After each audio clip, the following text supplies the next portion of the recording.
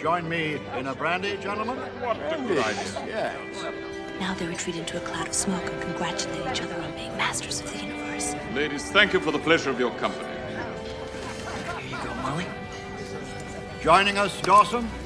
Well, you don't want to stay out here with the women, do you?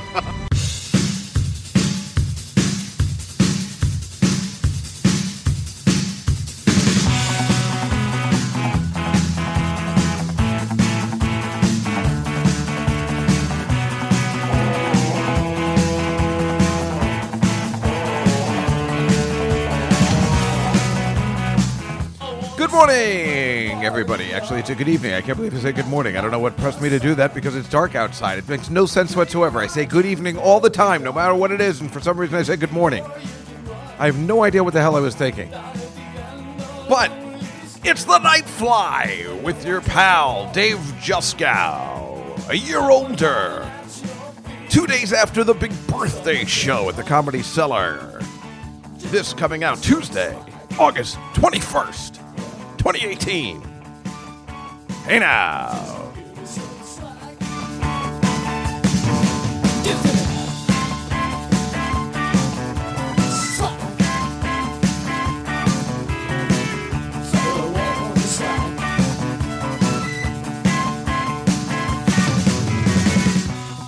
So, here we are. I think it's the.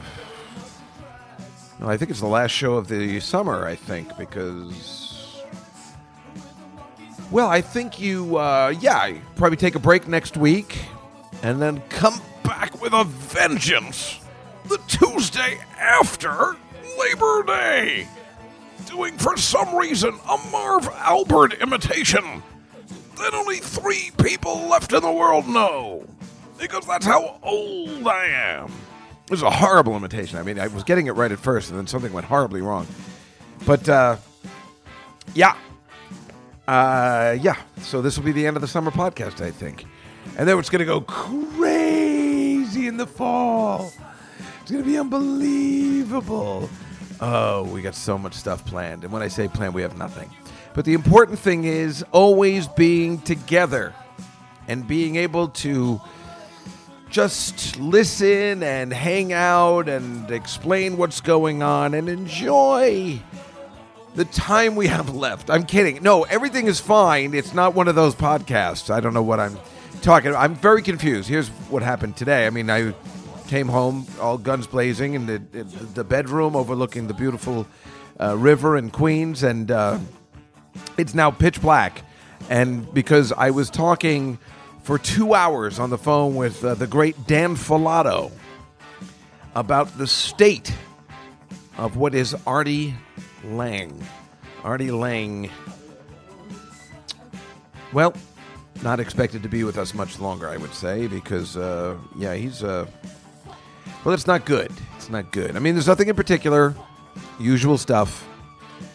I just think everybody knows it's not going to end very well, and he was just telling me a whole bunch of stuff, and I had a whole bunch of stuff to tell him, and, nothing to report yet, but all bad. He's not doing well, and he's still our friend, and, what are you going to do? We just hope the best for him, because he's still a super funny and great guy, and he'll always be a great guy, but he's got a lot of demons, and it's really, really, damn it, it's just it just makes you mad, because you just want to love the guy, and you just, he's not letting you do that, and it's problematic. And I don't know, I'll probably tell you more when stuff comes out or whatever, if it does even anymore, but I don't think there's any way it's going to end well. Not to start the podcast in a bad way, but I was just like talking for 2 hours about it. So, because Dan moved back to Chicago. He was, obviously living with Artie and everything, and he just couldn't take it anymore either. And that's when and that was his boy.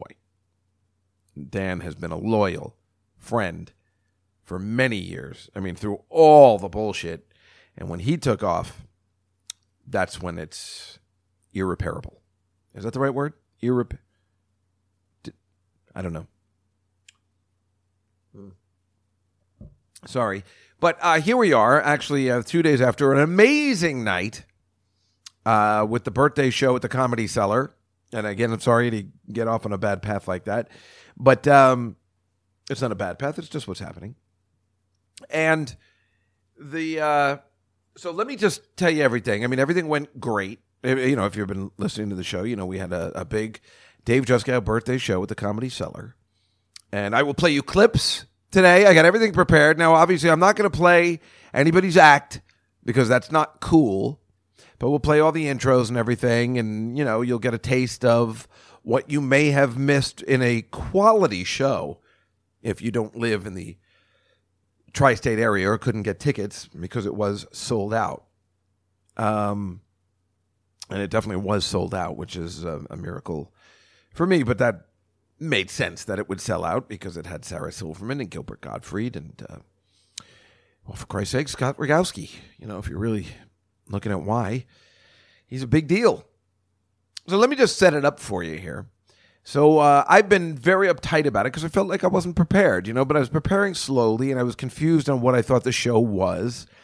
But then I figured it out, you know, slowly but surely. So on Saturday, which remember the show was Monday, on Saturday, I actually just went to, well, first of all, on Friday night, I got a new outfit. You know, I always like to get a new outfit for the show. You know, because I like to be outfitted in great personal wear. Sometimes I wear something, you know, outrageous for my birthday. And then sometimes, you know, I take it down, try and look halfway like a human. So I went into Tommy Bahamas because, you know, I say to myself, hey, Dave, why do you keep shopping in Tommy Bahamas? But you know what? Tommy Bahamas clothing is good for me because I really believe that any place that makes Hawaiian shirts clearly makes clothes for fat guys. So it works for me, and I really like it. And by the way, I'm trying to get I want to get my levels better. And I don't know whether I'm doing it right. I keep putting the input level. I don't know. Like, I know my sound quality is pretty good, but like, and I don't know whether this is me because I listen back to the podcast all the time to make sure there's nothing I have to edit out or anything, you know. But I listen in increments too. I don't listen in one sitting. I listen in like 20 minutes on my way to work. So I can barely hear anything because there's buses and paper shredder trucks. It's a goddamn nightmare living here. But it's funny now that I think about it. When I listen on the radio, like in my car, it doesn't sound bad. So maybe I don't need to boost the levels, but I did today. So I don't know whether I'm on my top volume on my phone, and I'm like, I wonder if anybody else has this problem, but I haven't heard any complaints, so maybe I should just relax. But now I can see the levels like kind of peaking, so hopefully this isn't blowing out anybody, and I'll figure it out when I listen back this time. But I opened it up a little bit because I want to put my volume on this next to last. You know, I don't want it to be on there, but I guess if I'm competing with New York City traffic, well, what are you supposed to do? So I don't know whether it's bothering anybody else, but I've never heard any complaints, so I guess it's not, and I'm crazy. But I want it loud enough where I don't have to put it on the highest volume. So I don't know whether it's working or not. It doesn't matter. Anyway, so Friday night I go to Tommy Bahamas, and the manager that picks me out an outfit, I get this blue shirt, like not sky blue, but baby blue. No, it's a baby blue. I don't know, dark blue maybe. And this jacket, like a summery jacket that... well, quite like something like that looked like Hannibal Lecter wears at the end of Silence of the Lambs when he's going to have someone for dinner, like that. Except I wasn't wearing the hat. And then they told me I had to get like dark jeans or something for that. So I did it while I was at work. My nephew was with me, and he thought it looked cool, and the manager thought it looked cool. But when I brought it upstairs, as usual, the girls did not like the outfit, but the boys thought it was fantastic. So I just call it the regular guy look as usual. But that's what I decided I was going to wear for the show. I always pick out a little, if I may, birthday suit. Because, you know, just can't be naked. But I always like to wear, you know, last year I wore the sequin jacket. And that I just remember looking in the mirror while I was wearing it the entire night and being like, never again. I just looked so horrible. I think that was like the first time I said, I got to fix my hair. I don't know, something about that sequin jacket just looked ridiculous. Obviously, so technically, why would I care? But I did. So I got this jacket, and it looked normal. And then on Saturday morning, Oh, no, wait. Friday night I went out. Oh, it was smart. I went to the Comedy Cellar. It's always smart to go before the show, take care of some business, see some people, let people know I exist. So I was great because I got to see Rick Chrome and Mateo, and we got to talk about what we were going to do, and we made some decisions. So it was beautiful. Very smart move. And then, of course, I went to my bar, and I hung out there for a little bit. Oh, and Marina Franklin and Todd Barry came with me, and we had a couple of drinks. We had a lovely time. So it turned out to be a wonderful night. I got home in a pretty normal hour, I think. I can't remember if I did anything else. I don't think I did. I think I got home in a normal hour, maybe like 1 o'clock in the morning. And, I didn't want to drink too much because I wasn't sure if I was singing or not. And then, so I got up the next morning and I knew I had stuff to do, and it was like a really shitty day, I think. Saturday was a shitty day. So I got up early because I wanted to get my jacket tailored by the dry cleaner that I go to, who's also a tailor. And I'm like, you think you can do this by Monday? They're like, sure, we do you, no problem. You think we better? You think, why do Japanese girls taste different than other girls? You think we better? Why do Chinese girls taste different from all other girls? You think we better, huh? That's exactly the way my dry cleaning lady talks. I mean, I'm not kidding. She talks exactly like that, except you eat too much. You eat well because you stain your shirts. And that's horrible, but this she does. I mean, it does sound like her. No, just different. Like Peking duck is different from Russian caviar, but I love them both. Darling, I give you very best duck. So anyway, I went to I can't help myself. I got to play those things. So I went to the dry cleaner, and they said they'd have it ready, and I got shirt pressed and everything. I was set. And then I decided I would go to my office. Oh, because I knew I had to go back to Tommy Bahama's to get a pair of dark pants. They also had dark jeans. I'm like, you know what? I'll just go there again because I get a discount there. Because I technically work there, So I went there, and then I decided, you know what? I'm going to work at my office. I'm going to go in one of the big conference rooms. Big, nice, bright conference room. I'm going to practice everything. I'm going to put together the material, the opening, the whole thing. And that's exactly what I did. I was there for like 5 hours on a day where I didn't need to go in, which you'd think, wouldn't it be great to work from home? But I needed a place. So I went there, and it was a really good plan. It was very smart that I did that. So, because then I felt great. That night I stayed there till about 7:30, and then I met Jessica Pilot for dinner because she was leaving for LA. She goes, let's get dinner. I was like, oh, that's a perfect night for me. I don't want to go crazy. So we went to this really good, it's like, I know a good place for Italian food. It was like a small pizza place. And then her flight got canceled to go to Los Angeles. I've heard this lately. People's flights just keep getting canceled. They're not delayed. I've never had that problem before. Something's going on in the world. And she was trying to fix it. I'm like, you know what? I can maybe fix that for you. I know a guy who works for the airline. Maybe I can fix it. So I'm texting this guy, and she's still texting, to fix it. I'm like, no, well, just give me a second so I can text it. And I'm talking to this guy, and he's asking me all the details, and I'm getting the details. And she's still like, yeah, oh, I took care of it. I'm like, you just took care of it? You just told me to take what's going on here? I was like, it was so annoying because I said, well, let me call my first. Like, she didn't take care of it, but she was still, I don't know. It was like frustrating. Like that she was, I reached out to this guy and he was ready to help. And then, I don't know. We got into a big fight. And, I just felt she was being a little disrespectful for what I was trying to really help her in a fix. I'm like, hey, I think I can fix your flight for you. How about that? Sorry, this coffee's delicious. And, but then everything calmed down and we had a delicious meal, and I had the lasagna and it was perfect. Because, a lot of Italian places don't serve lasagna anymore. And I also wanted garlic bread. I don't know. I just really wanted to go with it. I was in a good mood because I felt like I had done well. We were going to go over the stuff, but I was feeling so secure in what I'd come up with that, I was in a really good mood. I was just like, okay, now I'm done for the day, and then I'll continue tomorrow. I'll write it up, and I'll print it out, and everything will be. I'll go back to the office tomorrow. Is that crazy? So thinking about going back to the office tomorrow.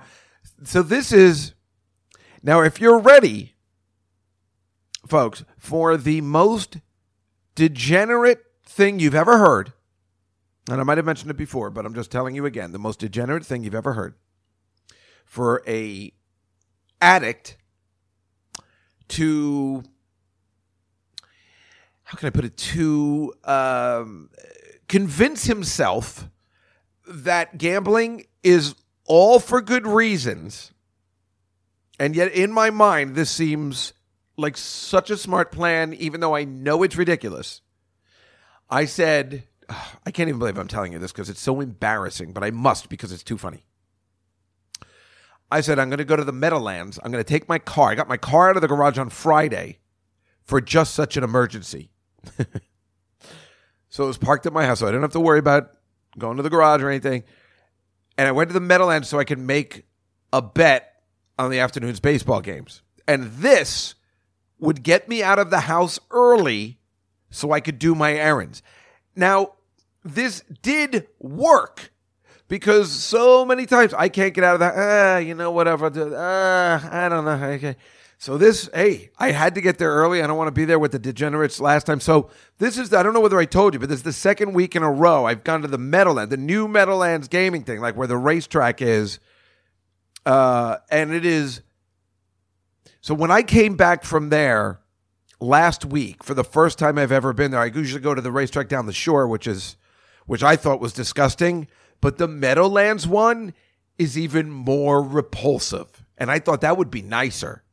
And it's not so much that it's repulsive or not nice, it's the people. They're disgusting. So when I came back from the first day of being there, I called my friend Joe Messina, and I said, Joe, if you ever feel the need to deter anybody you know, and especially your daughter, from gambling, take her to the Meadowlands racetrack. That will deter anybody from gambling. The fact that I'm already I'm gone. There's nothing you can do about me.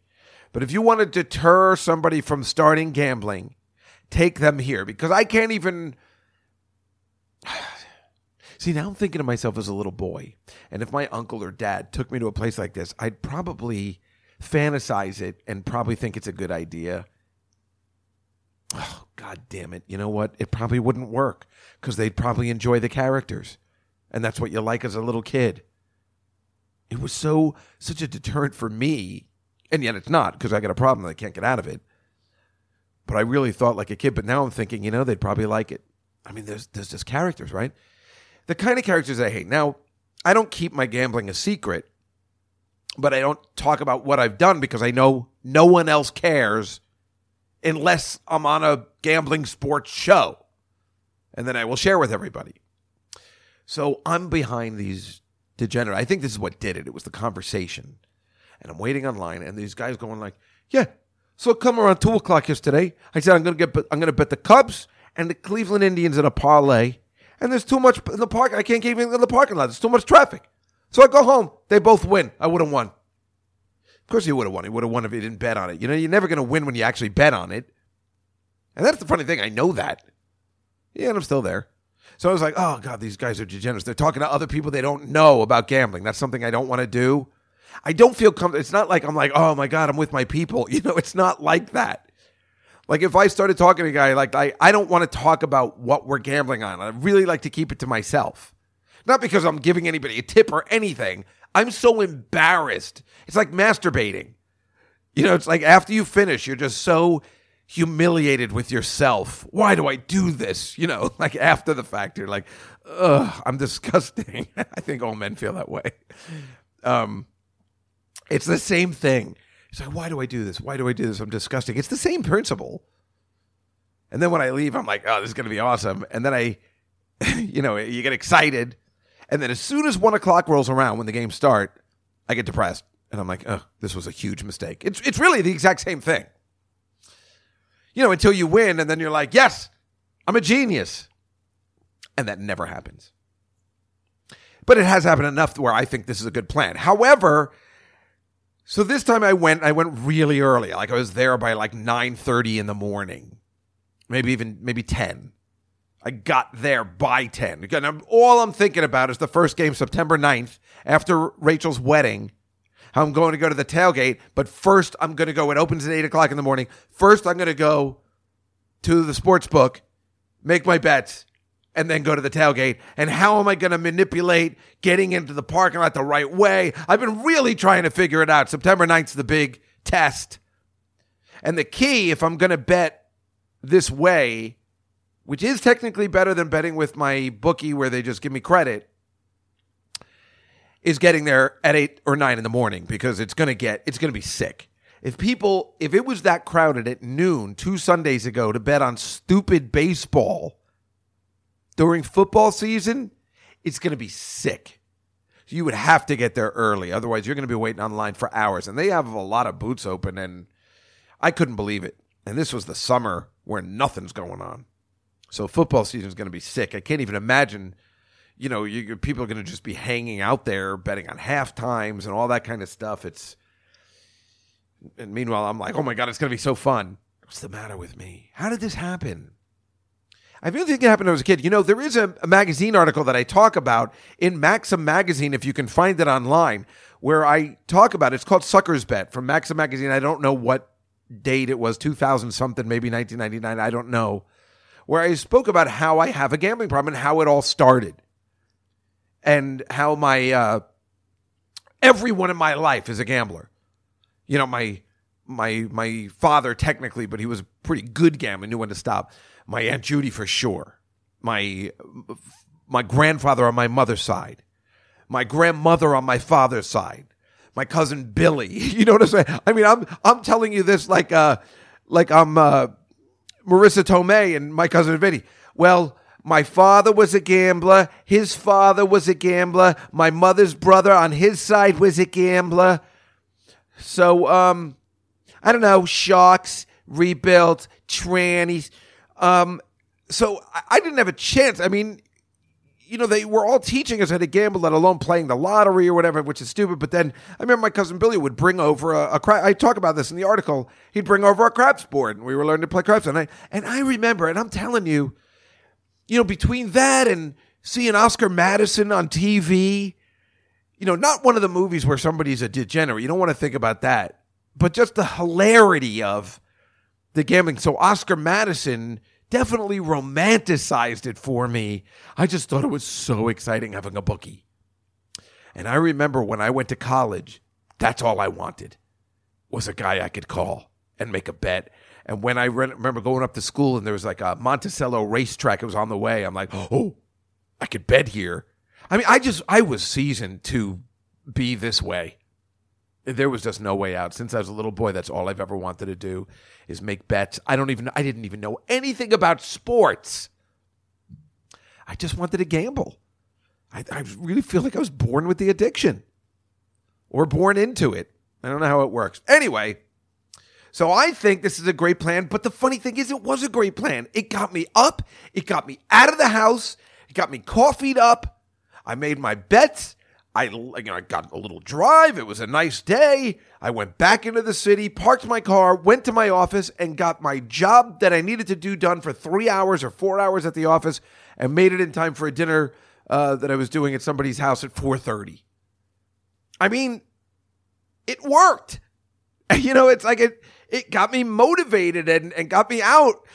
And I don't know, in the way I am and the way I get depressed and the way I never leave the house on the weekends, I guess it's got to go with whatever works. I'm only betting $75 every week.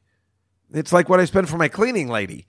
I bet a $50 parlay and a $25 parlay to make up the difference. And I lost both this time, but the last time I won. So I don't know. Meanwhile, of course, it costs money in tolls. I'll probably lose my parking lot because I'm taking the car out so much because it's like I got a deal there because, I can't put that garage is $700 a month. And, I jewed them down to, what? I don't know whether I ever told you this before, but I was talking about the term Jew them down. And I was living next door, my next door neighbors who were lovely people, but they didn't care for Jews, and you can't blame them. They were Croatian and, they're brought up to not care, but they didn't have any ill will towards me. They just hate Jews, like so many people do. And this guy who was a lovely guy for my life. I mean, he was one of my best friends. I just don't talk to him that much anymore, not because of this or anything. We just, parted ways. would just use, well, I jewed him down.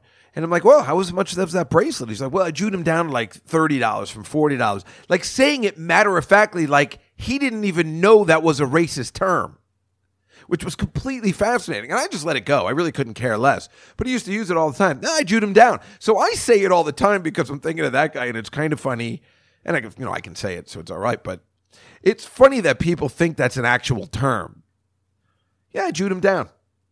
He didn't even care. He wasn't even being like, oh, sorry. Like, he really didn't know. So you can't really be mad at somebody that doesn't know. I know I told you the story before of when we were in college, and we used to call this Filipino kid Tojo, which is the most racist thing you could call anybody who's Asian. We don't even know what he was. We thought he was Filipino, but nobody knew what a Filipino was anyway, so we just call him Tojo. Hey, Tojo. I mean, can you imagine in this day and age? We'd all be expelled. Hey, Tojo, what are you doing? Like, we didn't hate him. Just called him Tojo. I mean, if I depicted that in a movie about the 80s and just did that, people would be like, see, that was not cool. That's the problem with the millennials. They're so uptight. They're like, no, I'm just quoting this is the way it was, you fucking jerk-offs. I didn't make it up. Somebody else did. I don't think I called him Tojo. Or maybe I did. I don't know. It just seemed like the right thing to do. Everybody else was doing it, I guess. And I really, nobody thought anything of it.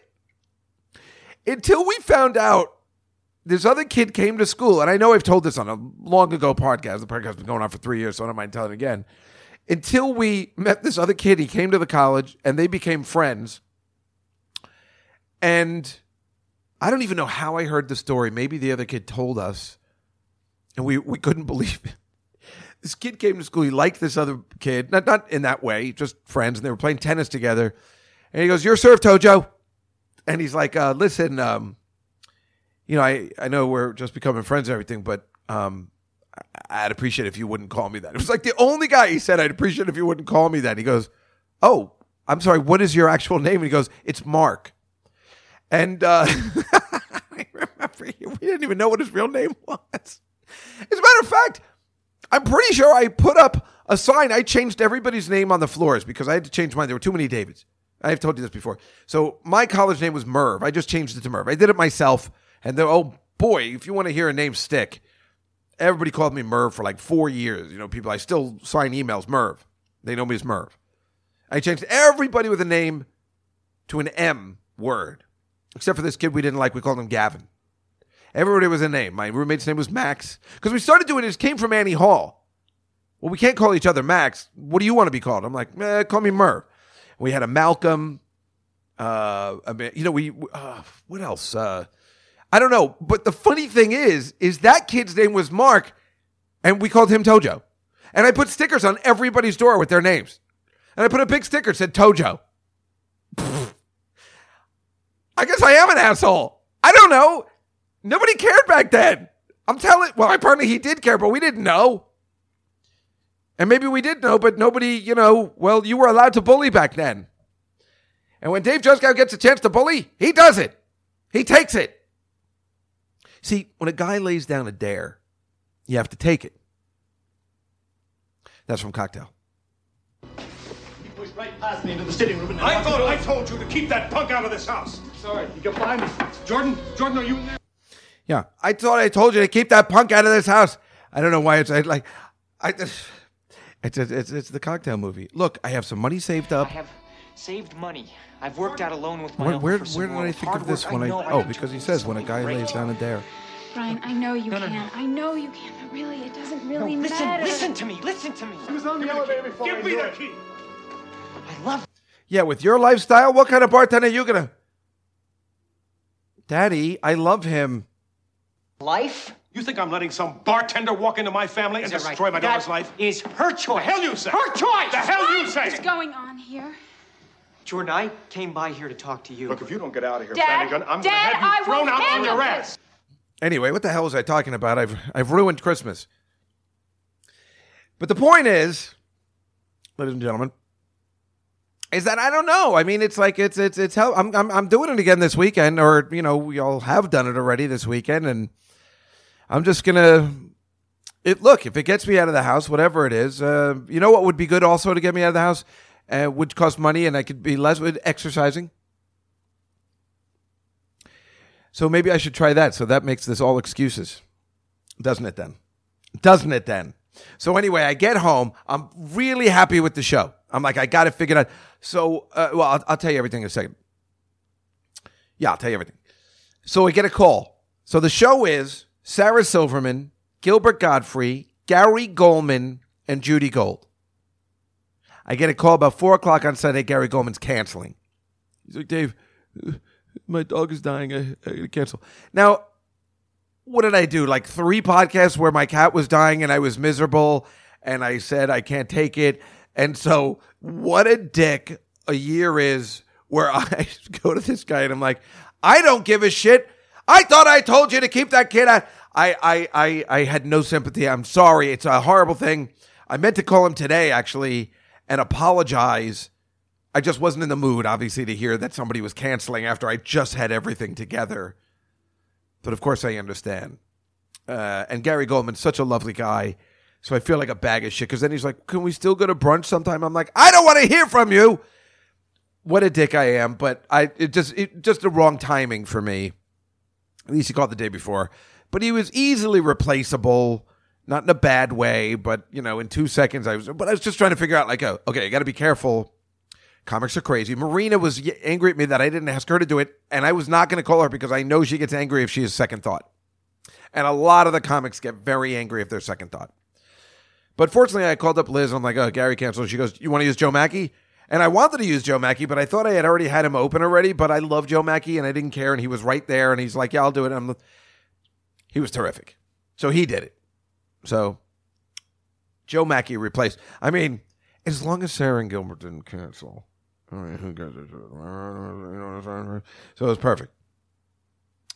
So, all right. So at Monday, which is my birthday, I'm getting all these ticket requests. Monday. I'm like, hey, can you get me in? I'm like, no, it's totally sold out. Why you call me on Monday? And you call me on my birthday. You tell me you get tickets.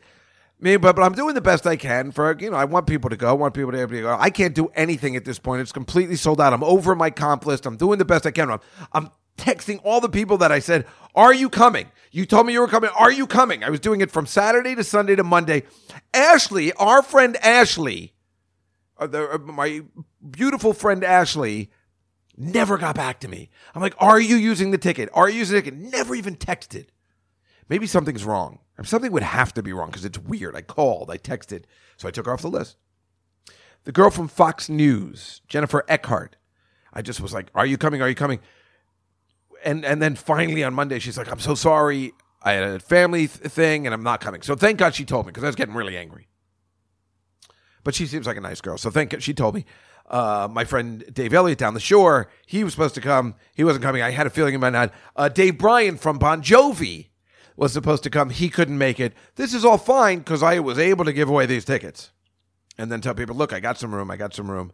Everything's cool. So it's good. As long as we can use the tickets. The hottest girl in high school was supposed to come. She didn't get that. And I said, Jesus, if you don't come, that's why people bought a lot of tickets. They wanted to see how you turned out. But I was able to use her she never canceled her reservation. So then I was able to get Joe and his daughter in, whose flight got canceled to Orlando. That's all they do is canceling flights. He's like, hey, my flight got canceled, so can I come to the show? And I'm like, what are you kidding? You're calling me now? He was like angry at me. He's like, I thought I told you to keep this kid out of here. No, he wasn't. He understood, but I was like, you got to be kidding. And then this happened at 4 o'clock, and I'm like, can he still get here? And him and his daughter came. It was great. Unfortunately, they all had to sit with people from my office. They had to sit with Dory, who, on this podcast is an absolute delight. But I've been asked to never sit her with fun people again because she is Buzzy McBuzzkill. Like Joe's kid was like, I want to be friends with her. I want to get her out of her shell. She was trying so hard, and you just get nothing. It's horrible. It's such a bummer. It's really a bummer because you just want her to be the way she is in the podcast. And she just, I don't know what it is. She's a delightful person, but yeah, she just brings everybody down. Her default face is making it look like she doesn't have a good time. Not bring everybody down, but we just want her to be happy and I guess we all want her to look happy.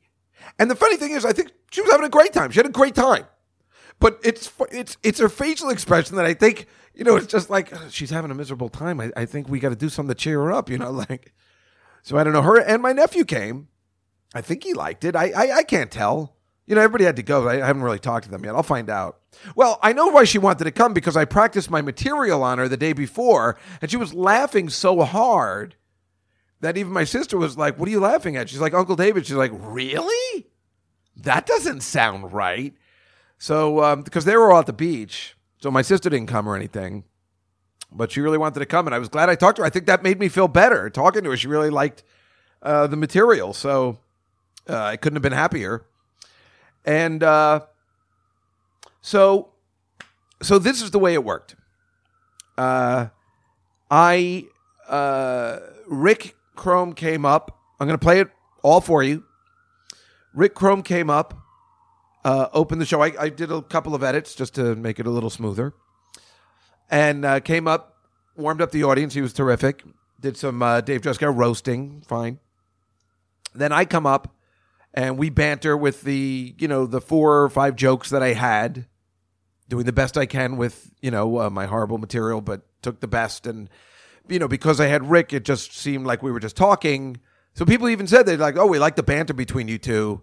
So I'm like, great, because maybe it looked like it was made up, so perfect. And then we did the HQ trivia. Now, I asked this girl, and let me tell you the story first.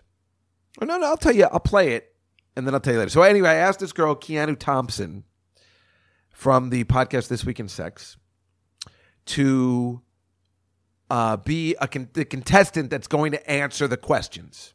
That Scott Rogowski, couldn't even believe he was there, was going to ask Dave Juskow birthday trivia. And the whole, which I told you last week, the whole thing is just to make me look gay. And I'm trying to defend it. And I don't know why I find that funny, because I know everybody else does, so it doesn't matter. The people that aren't there, they're probably just like, I don't understand what's happening. The people that don't know me. But I really think everybody liked it. I don't think anybody had a bad time at the show. They definitely felt they got their money's worth.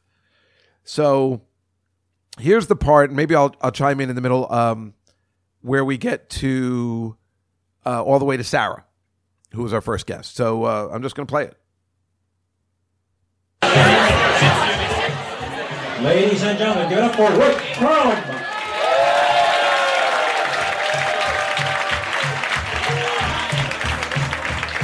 Thank you very much, everybody. Welcome. I thought we were doing the big Comedy Cellar intro, but no, this is good enough. How are you, everybody? Give yourselves a round of applause. We're coming here. Hello there. For those of you who don't know me, I know you're saying, "My God, look how old this guy is." Fantastic. Well, I've known Dave a long time. I say I am looking a little older. Not like a cool old, not like a Bernie Sanders old. I can't wait to be that. That's a cool. How old am I? I will tell you how old I am. When I went to school, we didn't have history. We just called it now. That is how old am I? Right after the Big Bang, I said, "What the fuck was that?" Well, because that does happen occasionally. So we're going to be, it's going to be a fabulous show. We're going to have some special guests and all that stuff. A little bit about Dave. I just want to, because I know that a lot of people don't know about him. Because when you examine a life such as Dave Juskow's, you have to ask a few questions. First of all, who is he? Where did he come from? How could this happen? So on a hot summer's day, Dave was born to the lilting strains of his mother's voice, singing, "Get it out of me, I think it's barking." Dave greeted the world with a healthy cry. This would not be the last time Dave would be found crying between a woman's legs. I don't find any of this funny. As a child, Dave was described as precocious, frequently leading his classmates in a game he called, "Let's see if my penis will fit in here." In high school, Dave seemed to have it all: charm, charisma, mono, crabs, and hepatitis. Now, most comedians, of course, begin as a class clown. Dave began as he did the audience warm-up for the class clown. Nevertheless, Dave left school focused like a laser beam on one glorious goal, to become a professional stand-up comedian. A goal he holds to this day. And tonight we'll see that Dave is well loved in the community. He's always kind. He's never braggadocious. Perhaps the term I'm searching for is self-loathing Jew. I once asked Dave if he'd ever read Mein Kampf. He said no, but I've heard good things. So, you know, Dave has problems, is what I'm saying. But you're all in a wonderful mood. Are you ready to have a fabulous show?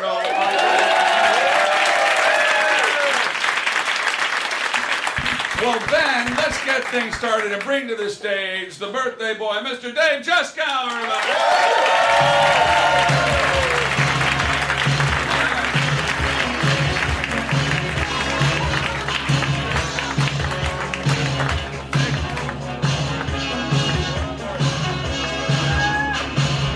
Girl, I can't understand it, why you always hurt me.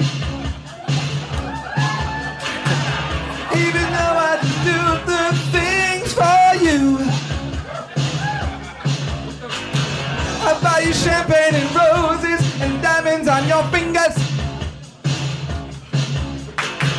But then you stay up all night, what am I to do? I just want to party all the time, party all the time, party all the time. My girl wants to party all the time, party all the time. Dave! What? That is not. What do you? This is not a way to start the show. No, that's exactly the way to open a show. The comedy show. You're coming on here with the Eddie Murphy thing. And, What? Eddie Murphy's a singing icon. What do you know him from? I think I saw him in a couple of movies here and there. Well, I've never seen those before, Well, so but I don't Dave, know it's what your you're talking special day. It's your it's a Yes, Dave's it birthday, is. I can't believe it. Hello, everybody.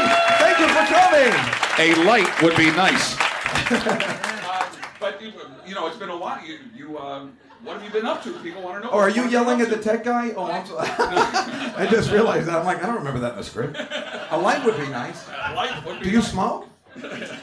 You were saying? I was saying. Hello, everybody. Everybody's here to say hi today. Excited to see everybody. Oh, we've not seen you for a while. What have you been up to? This is what people want to know. You know what, Rick? I'm glad you asked. I'm up to a couple of things. I just did that 23andMe thing, the ancestry. The incest kind No, of the thing. ancestry, you son of a. Yeah, and I. So what did you find out? Well, I sent in a photo with my money, and they sent it back, and they say, "Save your money, you're Jewish." So. That's not a full No, it's service not. thing. So then I sent it back with the saliva sample and the money, and they sent it back with the full forms. Oh yeah, well, what did they find? They said I'm 101% Jewish. It's weird because that's not even a thing. Maybe they gave you your foreskin back or something. 1%. Or my old 80s nose. But you know, But it's all right. So you're a proud Jew. What's the? I didn't say I'm a proud Jew. I'm a Jew. And you know, so yeah, well that's why, I had to start going on JDate. It's the only place they'll have me. That's a dating service for Jewish people. Yes, apparent. That's what the J stands J for. stands for, okay. Not the brightest of guys. I don't know that because I'm English and Right, of course, yes. Nazi. Right. So I went on JDate, and I actually, it didn't work out well. I ended up getting hooked up with my mother because she was also... No, it's my fault because my dating range is 26 to 86. And I need to... You need to narrow that down. Yeah, I got to narrow it down. So that's the thing. Did she put out on the... Well, no. The second date was like that, but it's like, no, what? No, yes, you're right. Let's get off this. This is ridiculous. All right, let's get off. Well, the world is very different since the last time we saw you. What do you think of Mr. Trump? Oh, he's terrific. I mean, he's like, what? Oh, sorry, I just got back from Charlottesville. That's why it's in my head. No, what? No, Trump, whatever, right? He's not my favorite president. He's nobody's favorite president. I don't think he'll ever be anybody's favorite president. My favorite president is FDR. FDR? Franklin Delano Roosevelt? Yes. Do you know why? Why is that, Dave? Because he is in the musical Annie. Oh, that's true. There isn't a president that's in a musical. And he's in, The Sun Will Come Out Tomorrow, and he does a reprise version. Yeah, right. He's like, well, I'm stuck with the day that's gray and lonely. Wobots, join in. Nobody? Well, when I was a kid, well, why would you? nobody likes the song Tomorrow anymore because it's overdone, but not that version. Not that version. Right, well, I'm stuck with the day. Come on. Let's go. Nobody does the Roosevelt version. No, they don't, and I've been doing it for years, and the thing is, when I was a kid, I started to really get into it where I wanted to learn about Roosevelt, and like learn more, so when my parents would punish me and they say I couldn't watch Welcome Back, Kotter, I would say, well, I've got a new deal for you. How about this? How about I watch Welcome Back, Kotter, and I explain to you Manifest Destination. And they bought me a wheelchair because they thought I was doing really good, and I was able to go around and have a little cigarette thing and just go around the neighborhood like that. With a little monocle, too. It was nice. That was a good movie, though. The Annie movie. Did you see the Annie? That was a horrible movie. Well, you do some movie work, don't you? Well, I don't like to brag about it, Rick. Thank you for asking. Yes. I am actually up for, I'm not supposed to talk about it, but it's like a new Marvel movie. A Marvel movie? It's the next Avengers movie. I have a chance. It's, whatever. But I know one of the writers, and I'm going to play a new superhero that has never been a new superhero. What special powers? Yes, my special power is that when they need to rile Bruce Banner up to become the Hulk, I come in and I'm so annoying that I just really save the day by but he never wants to be the Hulk, so I'm like, how are ya? And then I come in and, I'm kind of like the best hero ever. Wow. And I don't even have to audition. They say, I already have the part and everything. It's like amazing. I won't even have to act, so it's amazing. Some people say I'm a drama queen, but I don't think I am a drama queen. I don't know why they would say that. Why would people call me a drama queen? Okay? I'm just going to say that. Could be the nail polish. Yeah. But how dare you? Well, that's all wonderful things that are going on, and we have a wonderful celebration here tonight, Dave. I know. For what do you have, Tourette's? What's the matter with you? Are you doing your Bernie Sanders? I'm doing Aunt Clara from Bewitched. Thank God there's three of us that get that. Because expect more of those gags for the rest of the night. So anybody who's under 50 is really not going to have a great time. That's right, they rarely do. Well, anyway. There's Star Wars references, but from the 77 version. Okay. But to celebrate your life, we're going to play a little game right at the minute. It's time, ladies and gentlemen, for Dave Juskow Trivia. That's right, we're going to have trivia questions about Dave Juskow, and to answer these questions, we have asked a lovely lady. You met Dave while doing her podcast, This Week in Sex. She is someone that has a vibe on what makes you Dave. Please welcome Keanu Thompson, everybody!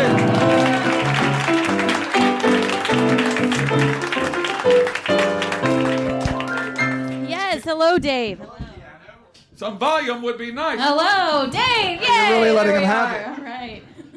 Well, this is exciting. What's going to happen? Let them calm down first. Okay. They're confused. Are you Wonder Woman? Oh boy. No. So we're going to ask questions. Is that it? And you think she knows me well enough? Like, we've only met a couple of times. Well, yes. I did your podcast. I believe that we could. I know you just well enough to answer these questions. Well, yes. we'll see that because you've got to be asked by a master question asker. Very excited. That's right. Bring to it ask on. these questions, ladies and gentlemen, the HQ Quiz Kid, the captain of quiz, the Quiz Master General, Quiz Daddy himself, Scott Rogowski.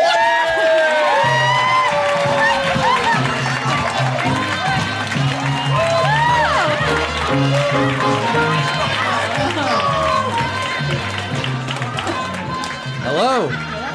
He's here. The Quiz Daddy himself. How did they afford this guy? Wow. I am so thrilled to be here. I wouldn't miss this for the world. Dave is one of my oldest friends. We met 23 minutes ago. What? I don't know what you're talking about.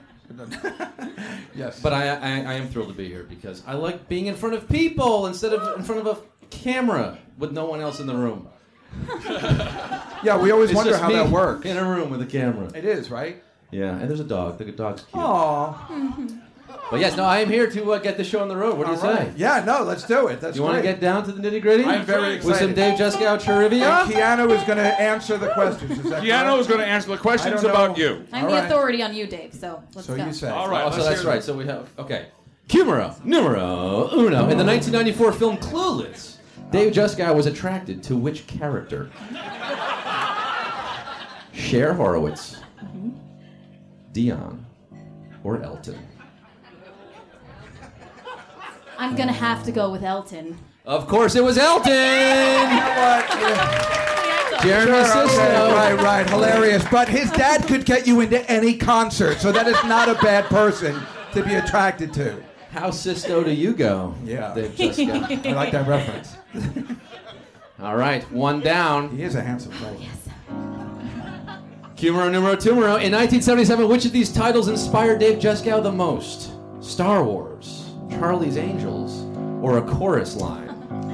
Hands down, A Chorus Line. Ding, ding, ding. All right, very funny. I see what you guys are doing. Yes, yes. Ha ha. I get it. Real mature. But that show was amazing, and it was an original thing for Broadway, and nobody's seen the likes of it since. But it didn't really influence me that much. Learning a lot about Dave tonight for Q3. What was the most hilarious part of Dave Juskow's performance on the TV series Crashing? Was it his acting, his improvisation, or his boobies? Oh, you know what? Gonna have to go with boobies. Of course. Boobalama ding dong. Yeah, baby. Really great. It's water weight. I'm trying to Boobies. work on it. Not everybody's just built like Scott. Get a load of this, Dave. Get it. Yeah, that's all pecs. What you got going on there? They're having a moment. Oh my. I had. This is going very strange. Show me on this doll where Dave touched you. In the movie Justice League, which of the attributes of the actor portraying Aquaman has Dave Juskow consistently raved about? Was it his hair, his physique, or his eyes? It's a tough one. His physique? No, it is not. Incorrect. Dave Juskow has consistently raved about his eyes. Yes, because My next because they're piercing blue. Nobody has eyes like that. They're amazing. I hate all of you. It's okay, Dave. The eyes have it. And the final... And you're all like, oh no, I don't know what his eyes are like. All right, you know what? I am a drama queen. Okay, enough vamping. I really have to go. Like, Right. soon. Oh, he's got to do HQ. Yeah, I gotta go. Nobody's watching the 9 o'clock thing tonight here. That's no right. offense. Sorry. All right. Well, this is the same answer. This is actually Q12 tonight, so I can't believe it. The final question. David Juskow is blank. Is he gay? Is he really gay? Or is Dave Juskow... Oh, my God. Come out already. All right, enough. Thank you very much. All right, come out.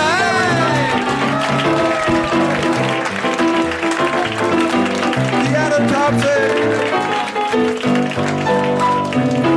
Deanna and Scott, thank you guys so much. Oh, my God. Oh, how about that, everybody? A quiz show in the middle of the thing.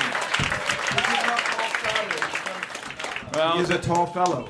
Yeah, What a polite young man. He's very tall. You'd have to go up on him. I don't know what you're talking about, because it turns out, why does everybody think I'm gay? I don't even understand that. I'm not, why do I get that rap all the time? Just because, you're single and you live with a cat and you like show tunes, and I don't understand. Why does that lead to that? I don't know. Could be the butt plug. Right. Well, that's all right. But Dave, do you know what time it is? No, I have no idea. It's time to bring on our first mystery guest. Oh, a mystery See, Dave guest. doesn't know who's here. And I have no idea. That's right. We've got special guests here just for Dave. And let's see if you can guess who this is by the introduction, okay? Okay. All right. Our first guest tonight says you got angry at her the first time you met because she interrupted your high score while you were playing Pac-Man. Yes, that is true. But I get angry at a lot of people for stuff like that. So it really could be anybody. Well, shall I tell you who it is? Please. Ladies and gentlemen, welcome to the stage, Sarah Silverman!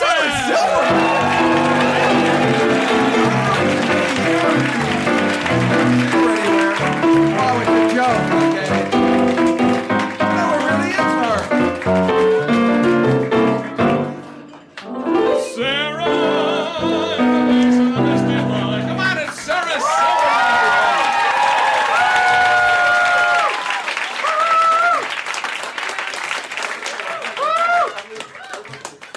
Happy birthday.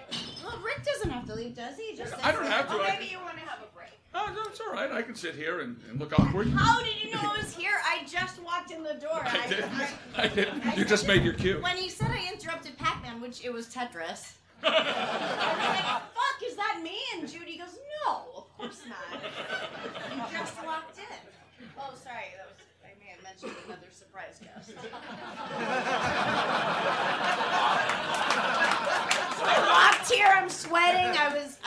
like I definitely want to have this coat on.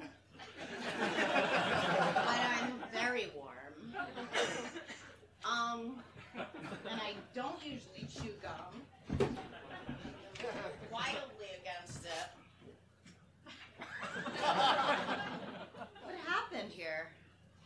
Dave Juskow is blank.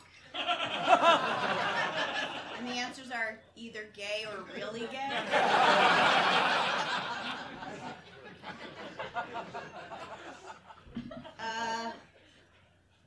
Let's see. Happy birthday, David Juskow.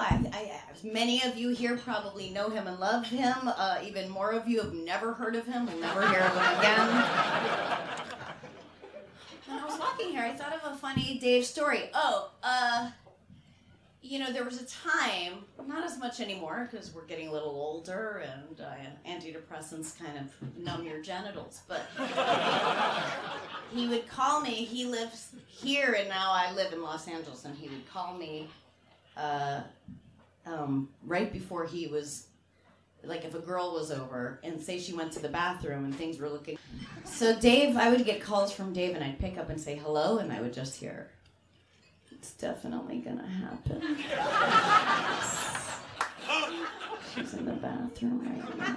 And, it's looking pretty good. Oh, but I don't." Well, there it is. I played the whole thing, for the beginning. Because, I don't know, I thought you'd want to hear it. As you can see, the crowd hates me. They love everyone else. No, I don't know. It is what it is. I know how it is. I've told you before I stink. I'm not trying to say that I'm good or anything, but I'm going to try and work on it anyway. But that's why I had other people come on so that nobody could say, wow, what was up with that show? And Sarah pretty much had that same patter to her the entire evening. She wasn't prepared at all. She didn't have anything, but it doesn't matter because she is beloved. People get excited to see her, so they just love her doing anything. Reading from a script, picking up cards up that they don't care. And it was great that she was there, and she looked so pretty, and I was really happy she was there. And then she stayed the whole night, which of course is funny because she was like begging me to put her on first. Then she was surprised that I brought her up first, and then she stayed the whole night. She's like, well, I'll only do it if I can go on first. I mean, these comics, I tell you, they're horrible human beings. So let me just, no, I'll tell you that later. So let's just get to the other part. This is the part 2. Sarah comes off. Gilbert comes on. I'm done now, David. I'm done.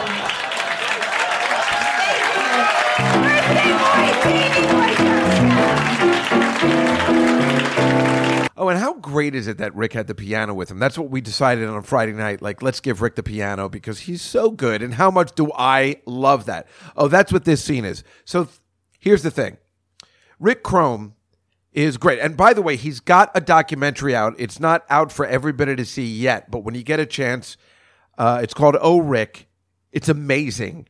You don't understand. This guy, Rick, and Rick always does the readings at the Cellar for us. He's the narrator all the time, so you probably recognize his voice if you listen to the show.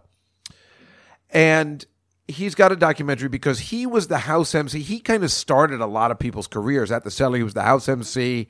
He was kind of the shit when we were all starting out. And there's this documentary with everybody coming back to praise him and talking, like Sarah's on it, Ray Romano's on it, Jon Stewart's on it. I mean, it's amazing. All praising Rick. And, I mean, how great is it for me? He's a show tune guy. He's been in a couple of Broadway shows. I actually saw him in The Goodbye Girl with Martin Short that he was in. He's also written a lot of Broadway stuff. He's obviously a great piano player. So he has this song that I really like. I saw him do it on Tom Papa's show, so I asked him to do it this time. And I really hope you like it. I hope it comes across because I really think it's terrific. Sarah Silverman, everybody! I think that's how you actually kick off a show. That's how you kick off a show. That's great. She's a lovely Jewish girl. She is. She makes you think. Yeah, she makes you think. Yes. You should be dating somebody like that. That is a wonderful person for Well- you. Like today, did you have somebody in your life? I have a lady in my life. You do? Her name is the Starship Enterprise. The lives of 258 crew members live and die in the balance of my every decision. And that gets me laid all the time. It doesn't. Rick, Yes, sir. I know you... There's the Enterprise thing. That's what I was looking Yeah, I don't know what the hell that is. But you know, Rick... This is this journey. This is a bad time to say that I want you to play the piano when I have no idea what the hell you're doing. Neither do I. Rick, I appreciate you putting this whole thing together for me. Just play along. And, It was my pleasure to read the cue cards you wrote for me.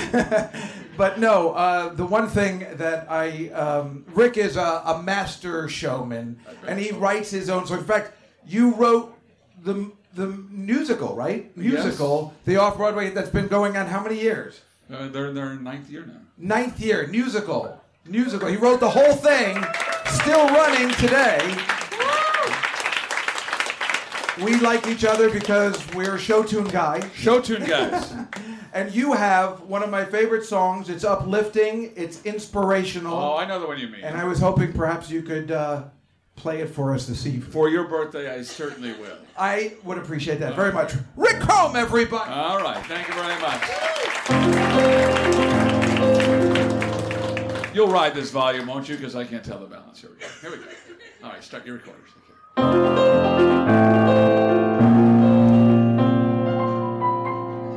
When emerging from the darkness, when descending from the deep, when at last your heart awakens from its whirl-weary sleep, how you celebrate serenity in this place you've never been, and you gaze in endless wonder at this magic place you're in. Where are you when you've lost your doubts and fears? Where are you when your sadness disappears?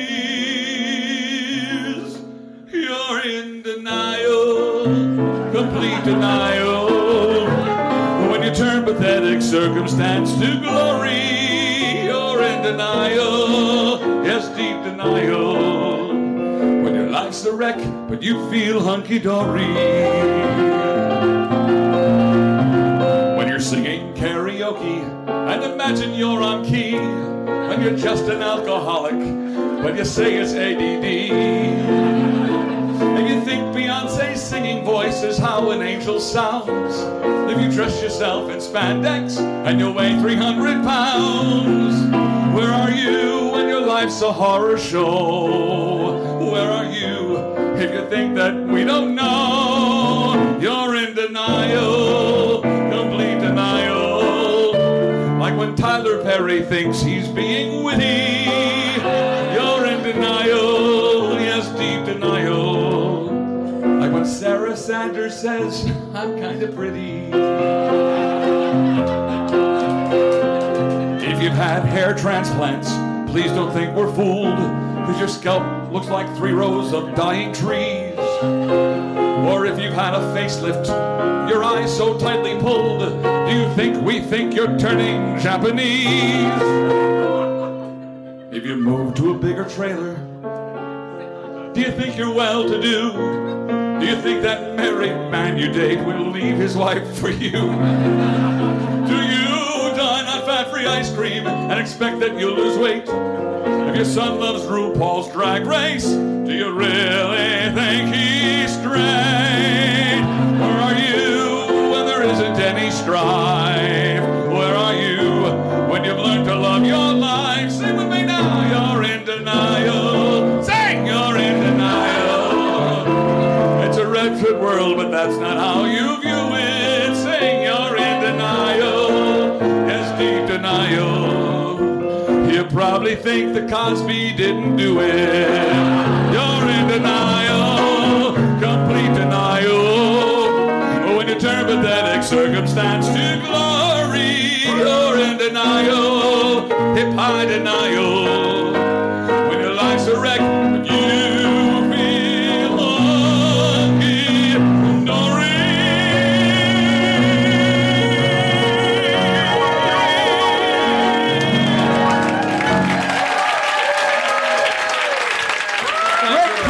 Everybody!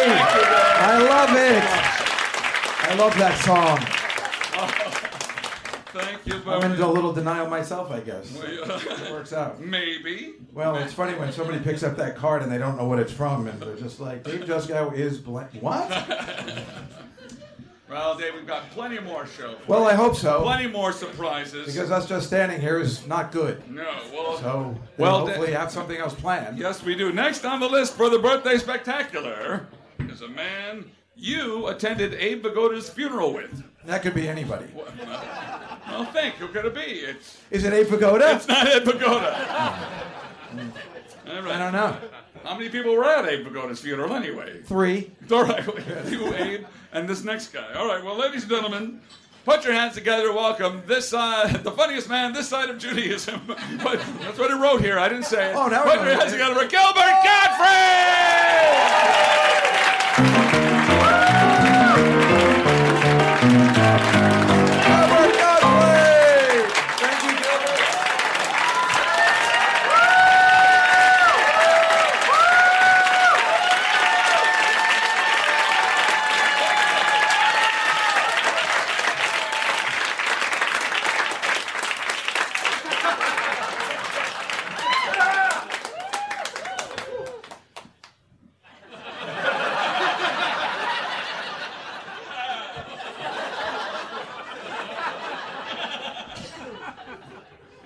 Thank you. And thank you, David. And happy birthday, David.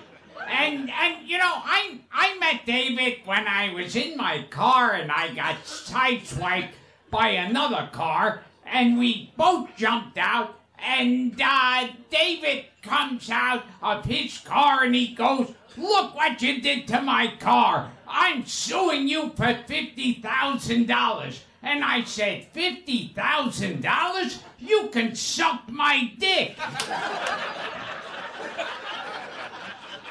And he said, well, if you want to settle this outside of court.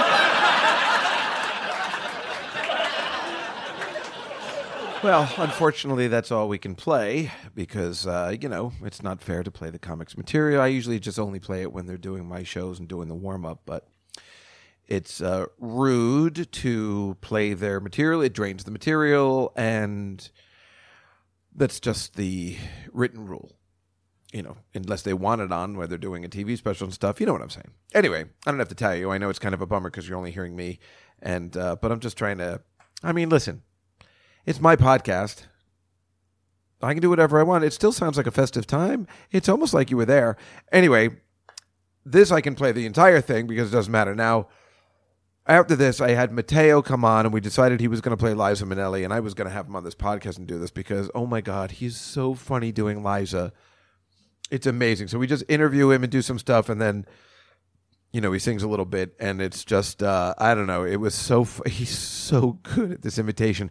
And it's like one of those things, like, if you don't even know who Liza Minnelli is, the imitation's funny anyway, and that's what makes it so good. It's just a, you know, if you don't know who Liza is, if you're, you know, a kid or something, it's just a funny imitation, you know, because it's just a drunken actress, so like a, you know, Sunset Boulevard kind of thing going on. So it's really funny, and if you know who Liza is, it's extra funny.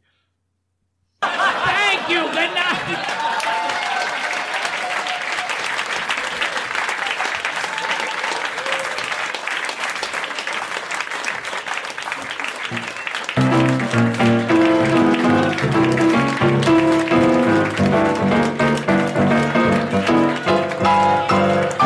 Gilbert Gottfried, everybody. Gilbert Gottfried. Wow. Oh, you son of a bitch. Oh, you. He's my favorite. He is. Sarah's okay. Yeah? Yeah. I'm never going to have another hot dog at your house. Huh? None of that stuff is real, you know. I think you just used me as a comedic tool. Wait, that came out the wrong way. Went in the wrong way. Shut up. What do you know? No, it went in the wrong way. Well, folks, we have... everybody's having a good time, right? There's a good time. I feel like they get disappointed when we come back on stage. I don't know. Well, that's understandable. That's but normal. Still, that's normal. Yeah, we got. Well, you know, what? I'm very excited for this next segment because I'm a big fan of this next guest. Oh, even probably more than you are. How could that be? Well, I don't know. But, ladies and gentlemen, would you please welcome to the stage our good friend, Liza Minnelli. Everybody, Liza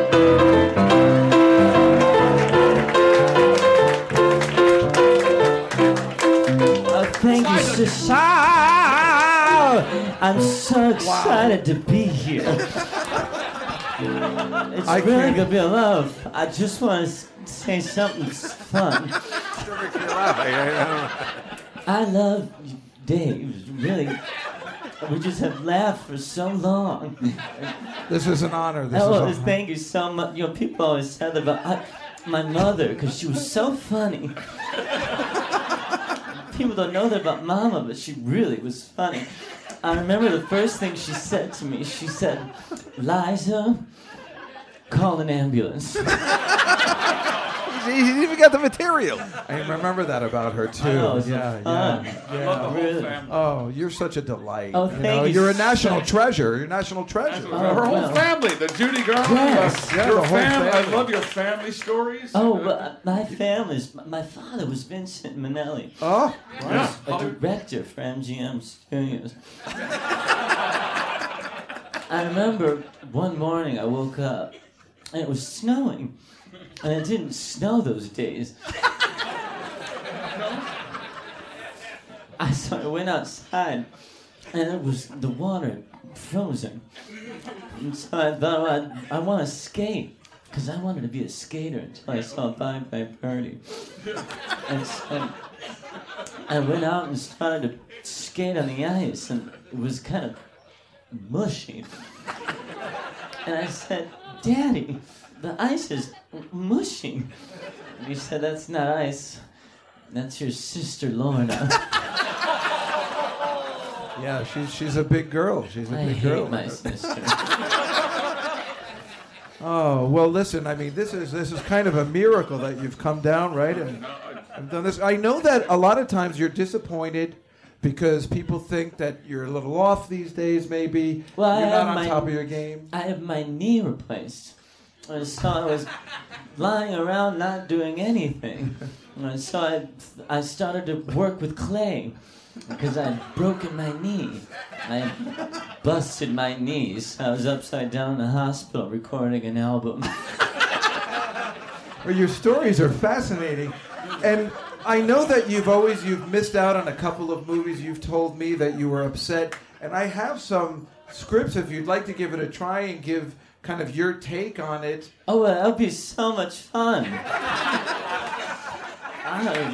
Really. What movies did you pass on?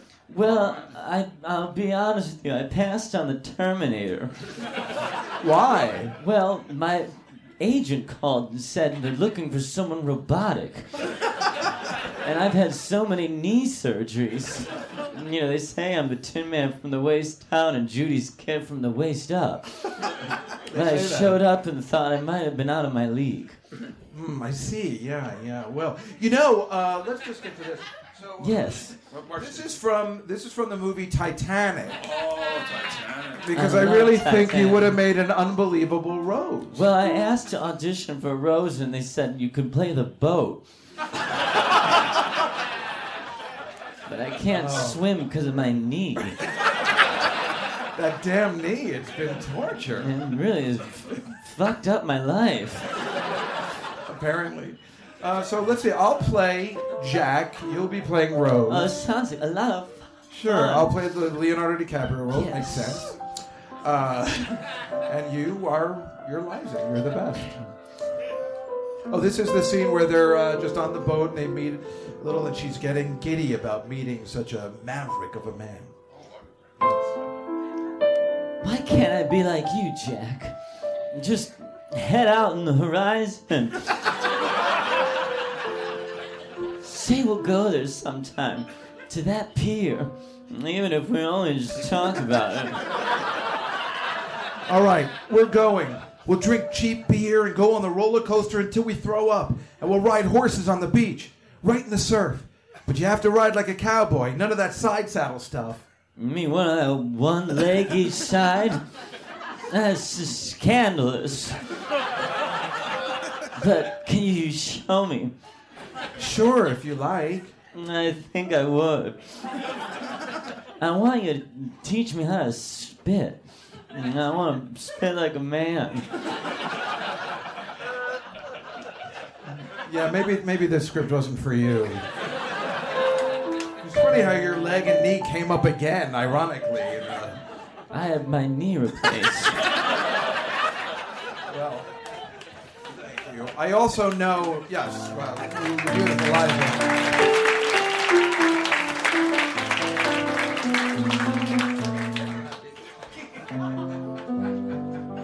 I know you wanted to sing a song for us today. Yes, I don't know. I always said I don't really speak well, so I always thought there were songs that I could say what I was feeling, what I was thinking. So I decided I would sing this song. Now, yeah, because you have the best buildup of stories to actually sing a song, and well, I guess we're getting that now. Yes. How long will that go? Well, about 7 hours. It's the usual. But I just do some coke and the stories go.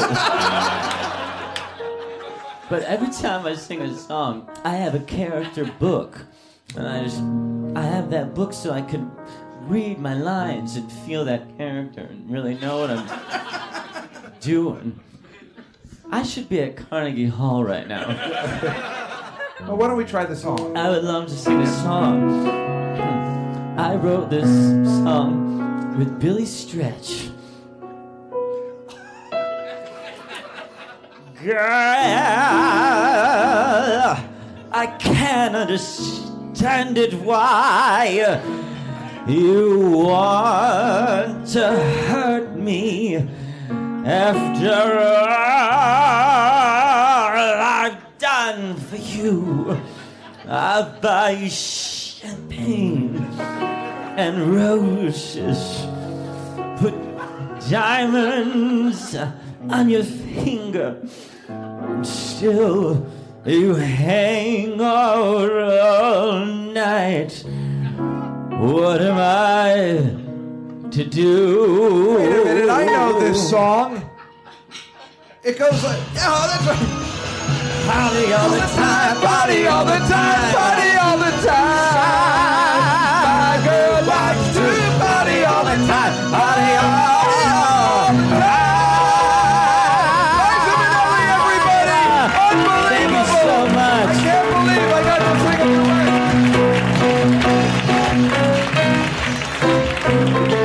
Wow, yes. Mateo Lane, everybody, yeah!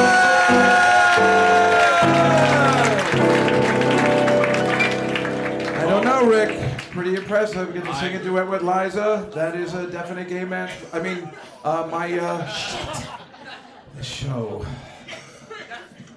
But, well, that was fun. Mateo's the best. What? She was wonderful. I think he really is having a stroke, folks. No, I'm not having a stroke. I'm just talking about looking back some jokes we missed. For instance, Dave, do you remember the first time you had sex? Oh, because I'm old?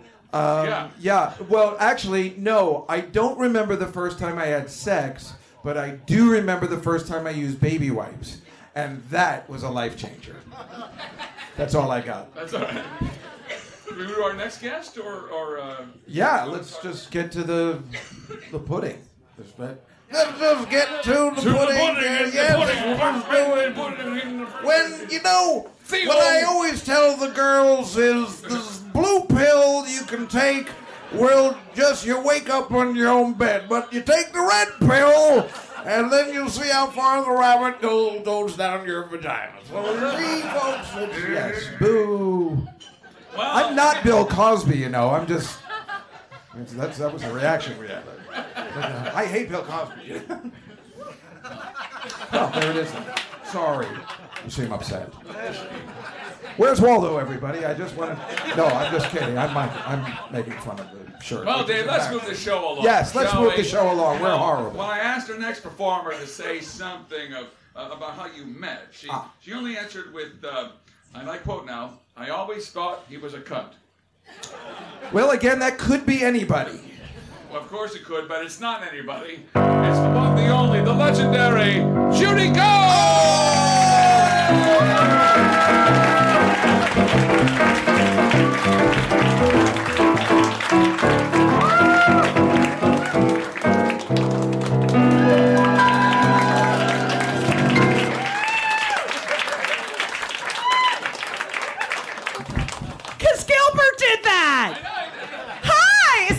longest show ever? Okay.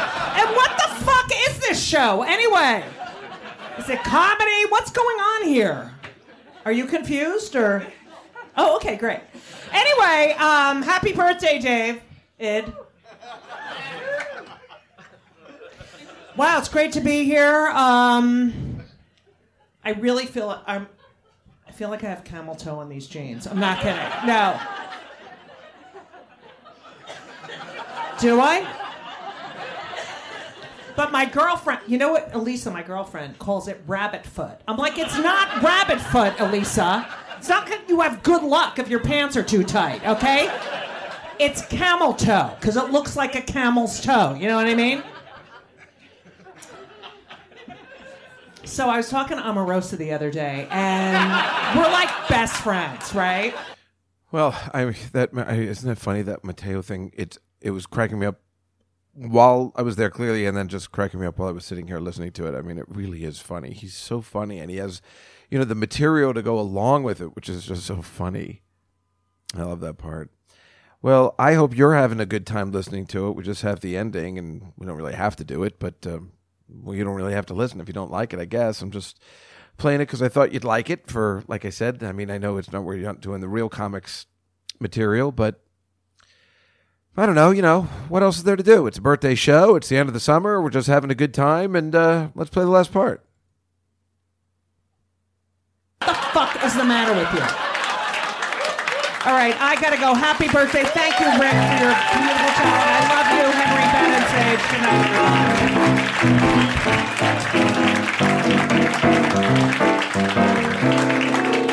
Judy Gold, everybody. Judy Gold. Yes. I'd be mortified if my mother was up here making fun of me right now. They're used to it. Is she still alive? Yeah. It's only a matter of time. Most people go like, yeah. My niece is here. Dory, you know what I'm talking about. I mean, it's just time. It's just time. Don't feel bad. Don't feel bad. She's not a lot of fun. One time I went to see Joan Rivers, like, I don't know, well, she was alive, obviously. Well, yeah, right, so she was that about would 70. Be a way to start a show. Well, she was about like 75, and she was so funny, and I went home to my mom, I'm like, you're the same age, how come you're not that funny? You suck. Did the same thing with Barry Manilow, too. Oh, I shouldn't have told people I went to see, oh, damn it. Getting it all backwards. Well, we have a little more show. A little more show. A little more show. We're having a good time. I don't know why she said it was one more person. What's that about? Do you know Judy? I didn't know she was a lesbian. This is shocking news. We found out so much stuff tonight, so it's weird. This is great. It's exciting. Who's next? Yeah. Well, I'll tell you. Here's another surprise guest. Now, this is he's known around here as one of the nicest people. Oh. One of the nicest people who hangs around here. However, you call him a big phony. Again, that could be anybody. So that is what I do. That is why you have never heard of me before. And I can't believe Judy broke the fourth wall with the light. There you see behind the curtain. That's horrible. Now everybody knows about the light. We all know about the light. Oh, okay. All right. But are you ready, ladies and gentlemen, for your final comedian for the evening? I'm ready. Put your hands together. Welcome, Mr. Joe Machi.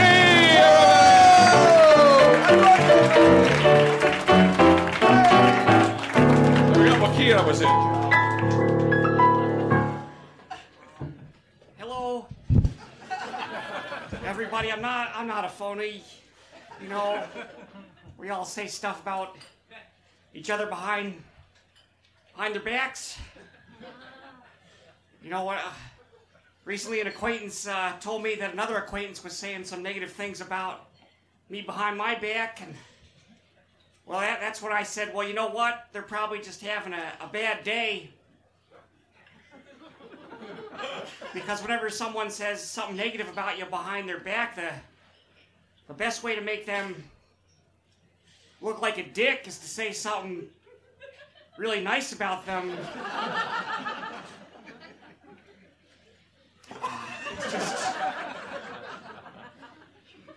That's just true. I didn't really think that through before I said it. He's terrific. I know it's like you're only getting a piece, but he's really good. He's so funny, and he really is a nice guy. I don't know. I'm listening to this now, and I'm just like, I bet you everybody's disappointed because you're not hearing the whole show. You're not hearing the real comedians. But like I said, I don't know. I'm playing it anyway, and we're just doing it, and that's what we decided to do today. And here's the ending.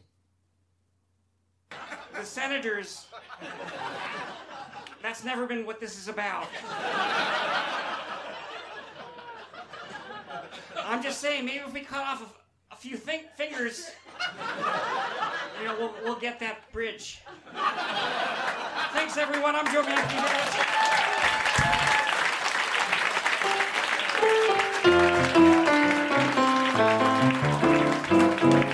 Joe Mackey, everybody. Joe Mackey.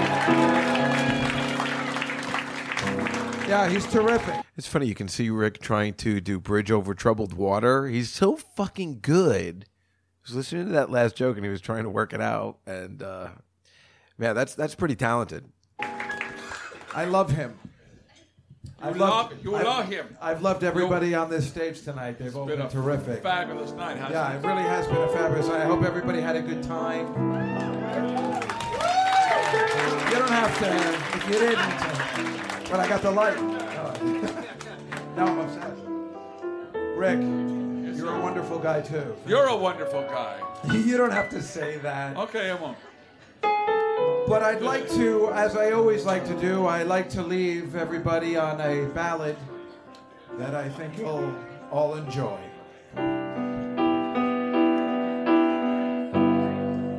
Kiss today goodbye. The sweetness and the sorrow. Wish me luck, you do the same. And I don't regret what I did for love, what I did for love. God, love is never gone. Why are you looking at me like that? This is no way to end the show. This has been a fun show. You're right. Hit party all the time. Woo! Hey, everybody, thank you for a great night. Sarah Silverman, Judy Gold, Gilbert Godfrey, Joe Mackey, Scott Rogowski, Keanu Townsend, Raghu in the back, and Mr. Rick Chrome. Amazing, everybody. Thank you for coming out. Come back in November for my 200th podcast anniversary special. It'll be just like this. Good night, everybody. Thank you. Good night.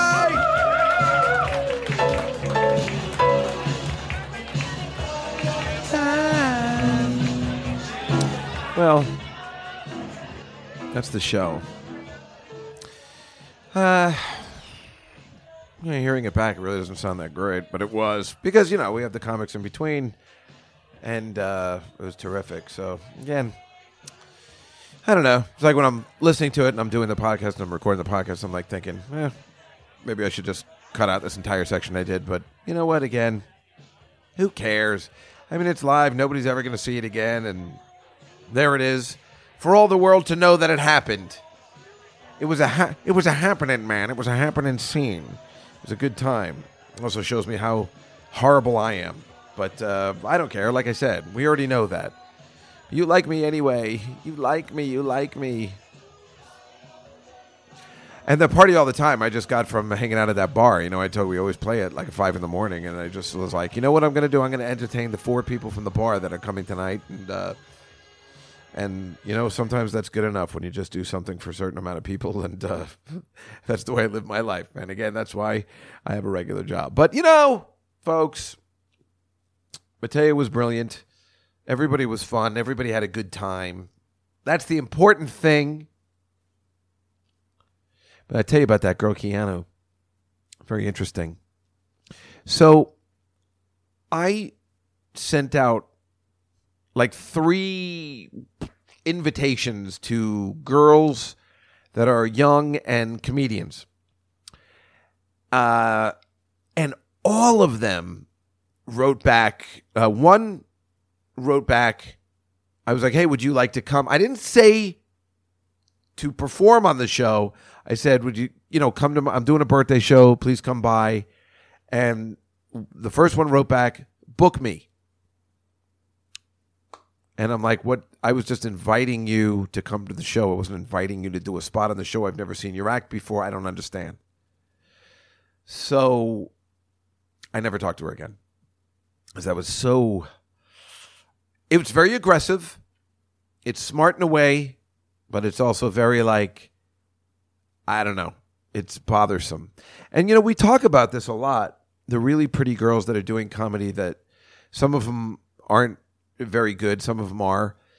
But a lot of them get spots because they are pretty and they're very aggressive on social media, making them think they are very famous and stuff like that, which is brilliant. I'm always very jealous. I'm like, that is so smart. And I guess that's how they get work. They're like, I'm like, hey, would you like to come to the show? Yeah, book me. And I'll be there. Like that. So then I sent out another one to somebody and I said, hey, I'm having a show. This is a friend of mine that I drink with sometimes. And she's like, yeah, I'm not going to any shows anymore where I'm not going to any more comedy shows where I'm not booked. Number 2. Now with Keanu, I wanted to find something for her because I like her very much. And I wanted to find something on the show. And I said, well, you know what? She's different. She's a nice girl and I like her. I have not seen her act. I've never seen her perform, but she's nice. She's on this podcast. She's very good on this Week in Sex podcast. And I texted, I said, listen, I may have a bit for you to do if you'd be interested if you're around. And she's like, yeah, let me know. I'm sure I would love to. And then I said, yeah, I'll let you know more. And then she wrote back, I'd love to do it. And if you have any stage time, let me know. Maybe I could do a few minutes. And I was like, oh my God. Oh my God. What is it with these girls? Maybe guys too. I don't know. I've only had experience with the girls. What is it with these aggressive girls asking for stage time? I've never seen Keanu's act. And she wants me to put her up. I just know she's starting out, and she wants me to put her up in between Sarah Silverman and Gilbert Gottfried and Judy Gold? Are you fucking kidding me? But I let it go. I said, you know what? I'm just going to let it go. I already asked her to do it. She'll do good on the show, and I'm just going to let it go. I have to, or I'm just going to get wound up. I just can't believe another person kind of had the nerve. I thought I was inviting her on a very special show, somebody who really is just starting out. She can meet some people. She can be at the club. I don't think she comes to very often. And, maybe, I don't know. I thought it was helping. But that made me feel like a bag of shit. So she does the show, and we hang out, and she stays for the whole show, which made me so happy because then she's not like the others. The other girls I know who are starting out, they're always like, yeah, I got a spot. But she just hung out the whole night. So I introduced her to everybody, and she was nothing but polite and nice and happy to do anything. And then she also hung out the rest of the night, which, as you know, makes Dave Juskow very happy. The later you stay out, the more happy I am. I like the people that hang out all night. She hung out all night just to, talk or whatever. That made me so happy. And so towards the end, when it's just us, she says, listen, I got to talk to you. And I never said a word to her. She said, I got to talk to you. When I sent that text that I asked for stage time, I have to apologize about that. I didn't write that. The guy that I work with, this guy, Alan Fuchs, he changed his name. His name's Alan Finn. He changed to Alan Fuchs. He's the head guy for This Week in Sex. He made me do it. I'm telling you this because this was really upsetting.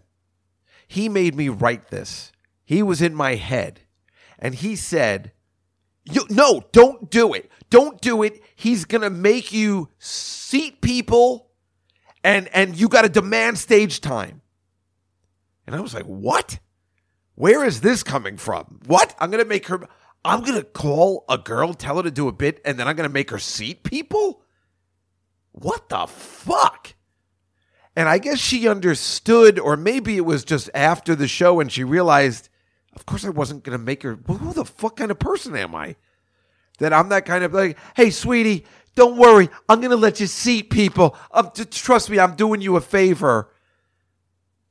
And this guy, I don't know what, and I said, listen, he's thinking that because he works at the shitty clubs, and that's what he does, and that's how he gets spots. And he was in her head. Now, I do not blame her for having this guy in her head because he's done this podcast and brought her on, and now she works at Sirius Radio, and she does, so he's helped her, and I got it. I understand. But I got to say, I was like really happy that without me saying a word, she said she was thinking about it too.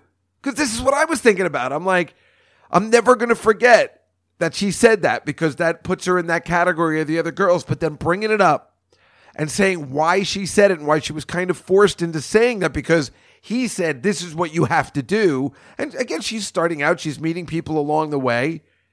I have been definitely influenced by people like that who give you wrong advice. And, you know, frankly, on his side, he doesn't know any better either, probably. I guess this is how he gets spots. He doesn't know because nobody's asked him to do a big show, I guess. So I was thrilled that she said, I got a private man. I didn't prompt it. Nobody else prompted it. She just said it. And I couldn't have been happier. I'm like, now we can be friends forever because that was really cool that you got it. And that made her a special person. Now, I still haven't seen her act. So now I can't wait. And I really hope she's good because I really want her to be good. And I really want her to go far because she really did a great job on the show. And she acted well. And she didn't try and take over or anything. And I guess that's why I knew I could trust her because we've hung out before and she's nothing but nice. And I really prayed because there's these other girls that I think would try too hard and try too much. And I trusted her, and I was so glad that my instinct was correct and she was cool. And, you know, we talk about stuff like this in the podcast all the time. Some of these girls that either treat me bad or there's something about them. And certainly these female comics who are new and very like aggressive and stuff like that. But, that made me so happy because, you know, that's what I got to know why. I got to know why. I got to know why things happen. And down the line, I probably would have said, I could be honest with you, because there's this other girl, and I'm not going to mention her name. And if we're going to be friends at any point, and she's one of the girls that said that, well, I don't go with places I book. And if we're going to be friends in the future, we got to sit down and have a talk because she did something that's so fucked up, not to me, but put it out on Facebook that's so messed up. I'll tell you about it one day, that I'm going to have to sit her down and be like, I have to know why you thought this was a good plan. And I have followed up on this thing and found that it's just a complete lie. And it's so weird. And I mean, she's a very nice girl. And, you know, I mean, she gets spots because she's ridiculously pretty, but not that great a comedian. But, you know, it's one of those things like, you know, who wouldn't give her some time because she really is that pretty. But she did this thing that just like, because I was going to use her on some of my Godfather stuff because they needed an actress. She told me she was an actress and stuff. And I was, you know, looking for girls that might have known the Godfather. And even if they didn't, could they just act that way? You know, I still haven't found the perfect person yet for that particular show. Although Carmen Lynch was a pretty close candidate when she did Goodfellas, and I really enjoyed working with her, as I said. And this other girl, she told me she was a classically trained actress, and then I saw this thing on Facebook where she said she was doing this TV show, and it was all bullshit. I'll tell you more later, but yeah. And after I saw that, I said, I'm not, even though she is really pretty, and I don't know, maybe I'm being a Me Too guy or whatever, and I'd like to get to know her, not cool. The way she worded it before I even knew it was false was so messed up that it stuck in my head, and I never used her for anything. But, you know, in my mind, Keanu passed the test, which I guess in a way it is, in many ways. You know, you work with somebody once, you see how it works, and if it works again, you use them again.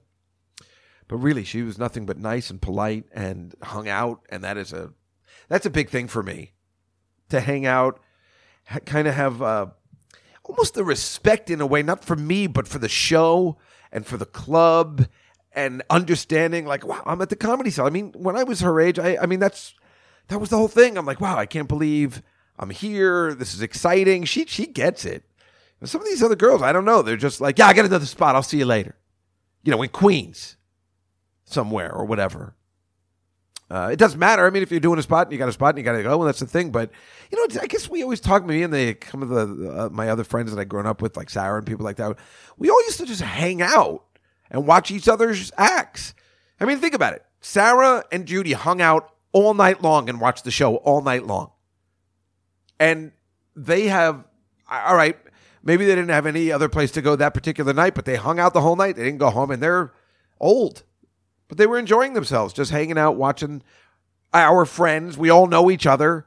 We want to see what everybody's doing. It was a fun night. You know, the other comics come downstairs to see what's going on. Everybody checks out everybody's show.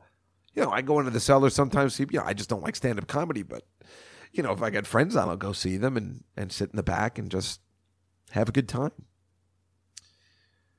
Also, you know who was there? Larry Moss was there, who I had a whole podcast about him, the great acting teacher, and he came, and it was very exciting, and he, you know, I don't know, but he was like, you know, you really are terrific, you're a great entertainer, and, you know, whether he's just saying stuff to say stuff, high praise from the greatest acting teacher of our time in this, you know, century, in this decade or whatever, you know, made me feel real good, you know, whether it's true or not.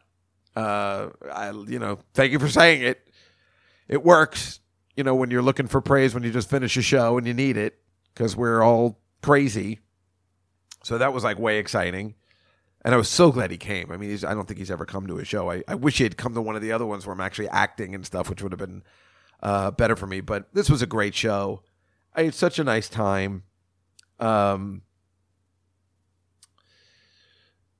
know, it was you know, it's a lot of pressure putting a show together like this, but I could probably do it all the time. You know, I'm the weak link. You know, that's why I didn't charge more money. I probably could have charged $20 for the tickets. I only charged $15, but I always say I know I'm the weak link. So I'm afraid to charge $20 because I'm in the show, but I'm going to try and get better. I found this guy. I'll tell you more about him, who might help me out a little bit with my stand-up and you know, so I can be better on these shows, so I'm not the weak link. But I know how it is. You're hearing this. You can hear the audience really couldn't care less about me. They're there for the other people. But listen, I put the show together. I put that lineup together. And I technically, as the producer, entertained those people for an hour and 45 minutes, gave them their money's worth, and everybody went home happy. And that's all on me. So even if I'm not the best performer in this juncture, I provided a good service for the people and gave them their money's worth. I don't think this year anybody will complain, as they did last year with the great legendary Wid and his wonderful prop comedy. That guy is still a genius. I don't care what anybody says. And I still want to go see a show, and I swear to God, one day I'm still going to just have a show where I have him on again, and I'm you know, fuck all of you.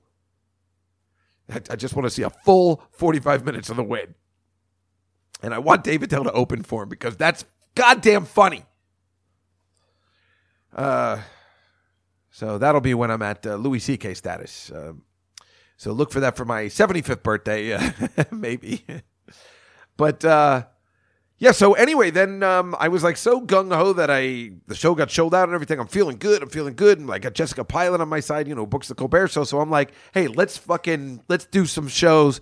We're going to do the Big Brothers Big Sisters show in October. I'm like, you know, I'm feeling good about it because it's always on my mood and how I feel about booking people and how I feel about myself. And then I got to do something for the 200th podcast. It's coming up. It's in November. So I'm going to schedule the 200th podcast and put this exact same show together.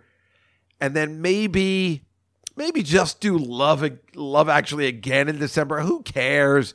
We like it. And then maybe just me and Mateo singing Christmas songs in December. Let's just keep doing shows and keep it going and having a good time And, you know, if you can't come, and like Gabriel Noel, so nice, and thank you for. I haven't looked at Twitter or Facebook. I've been so busy. I got to look, but I saw yours, and thank you. And I know you couldn't. You know, it's hard to come from Toronto to the show. So, and I'm sorry, you know, I can't play people's material, but hopefully you got the gist of how fun the night was and how good the show was. And that's all I can provide, you know, for now.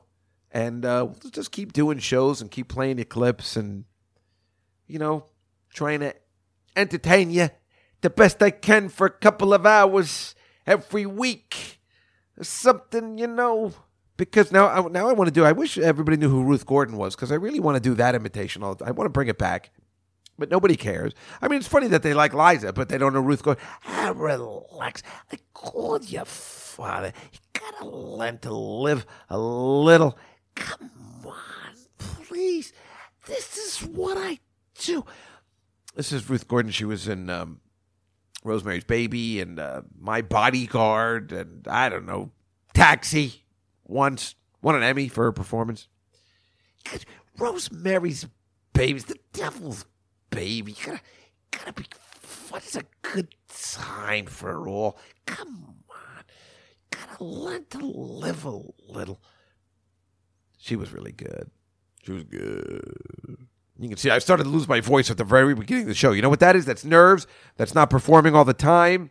Because I was drinking over the weekend. I'm like, I don't care. Blah, blah, blah, blah, blah, blah, because I'm not doing Grease. Remember, I wasn't drinking at all. My voice sounded good. I was prepared. This time, not so much. And meanwhile, I didn't prepare, but I should have. I kept coming home. I'm going to do it tonight. I'm going to do it tonight. Ugh, couldn't get it together. I got to be smarter. And just more organized. But going to work, can you imagine, on the weekends, seemed to help. Doesn't make any sense. I guess that's the thing. If I ever leave this job, I'm going to need an office. I guess that's why millionaires, people like Larry David, they need an office. They need somewhere to go where they can concentrate on work. And it's funny that I'm going to my job work to concentrate on my personal work. Even though I do that during the hours, but I can't concentrate during the hours. So I actually have to go to the office on the weekends to concentrate more on work. I can't do it at my own house, which is ridiculous. Well, you know what the problem is? Now I don't have my cat anymore to go over my material, because remember, she was always a pretty good judge. I mean, like, hey, what do you think of that 23andMe joke? Meow. So you do like it? Meow. Wait, you don't? I can't see what you're doing. Like, meow. Wait, so you think it's funny, or you think I should work it out more? I have no idea what you're saying. Are you hungry? What's happening here? You're like the worst cat ever. You have like no opinion. But, and then Tuesday last week, a week from today, when this comes out, ago, Scott Rogowski on HQ gave me a shout out on Tuesday for my birthday. It was great. One of my friends, Corey Abraham, who works at NBC, goes like, oh my God, I totally knew it was your birthday, but I forgot. And I was like, I got to text him today. And then I saw HQ and I'm like, oh my God. That was really exciting. I mean, really exciting. Like, I don't know. It was just great. You know, my niece saw it and everything. It was way cool. You know, one of those things that's just like, that's ridiculous, but there's just something about it that just makes it awesome, especially with the whole day and that he was there, and he was really nice. Scott Rogowski, just to mention him again, because he really was terrific and a nice guy, and I just can't believe he came. And I paid everybody.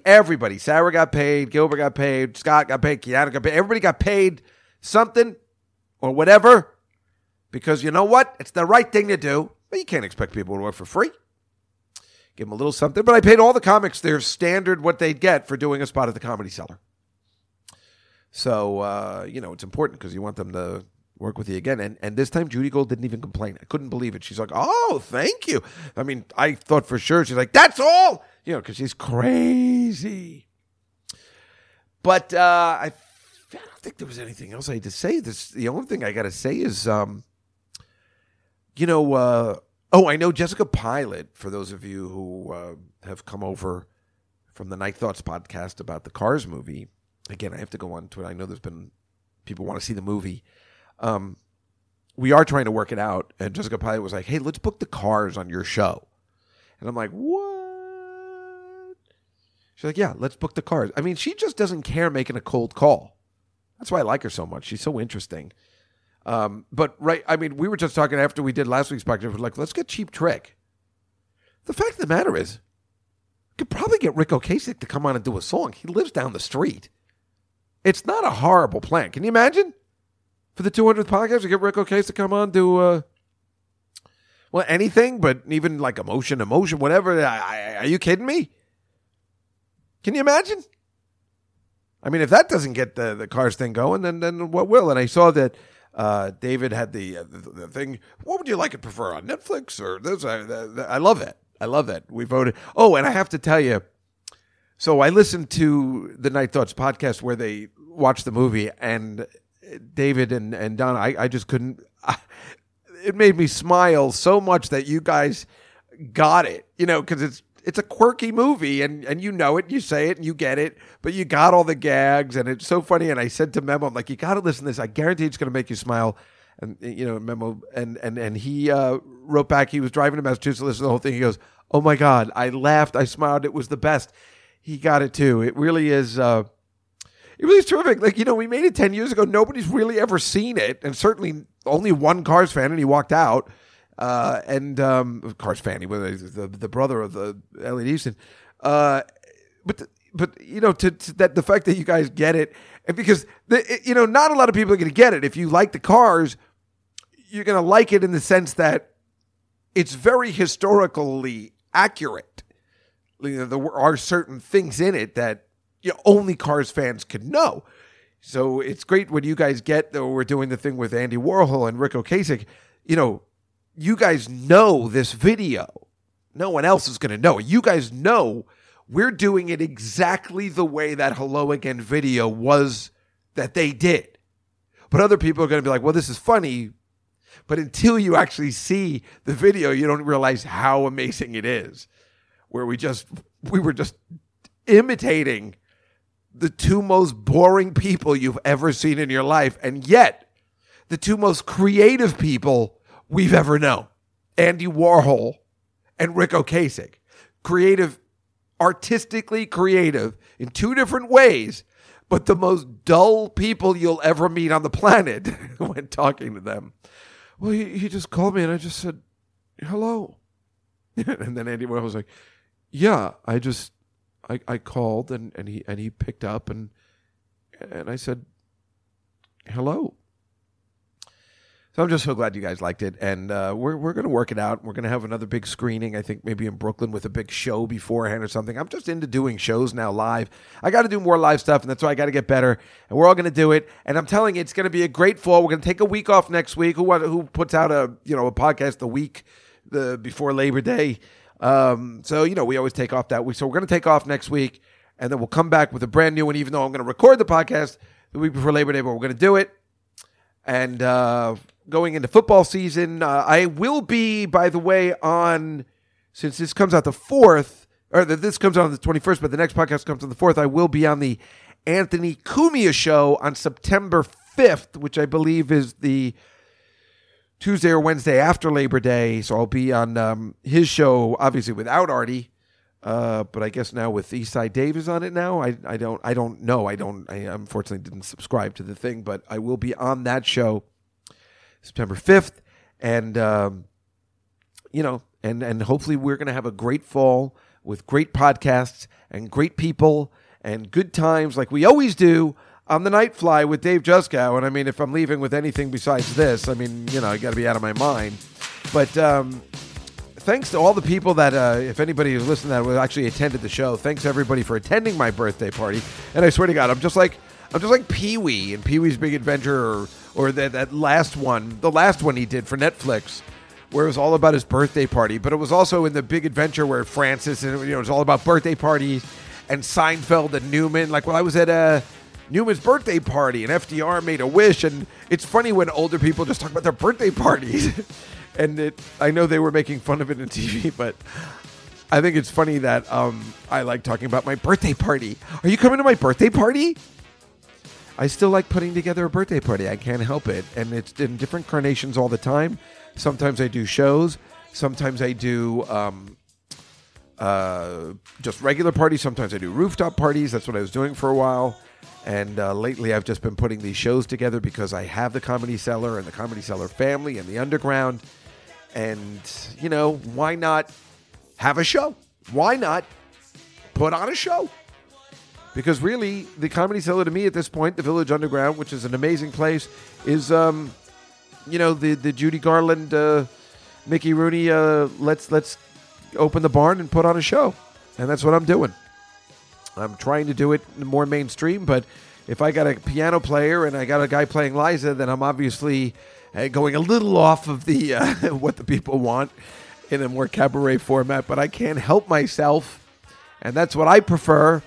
So if you have the mix, and you got the comics that people like, and the other stuff, and the bits, that's a show.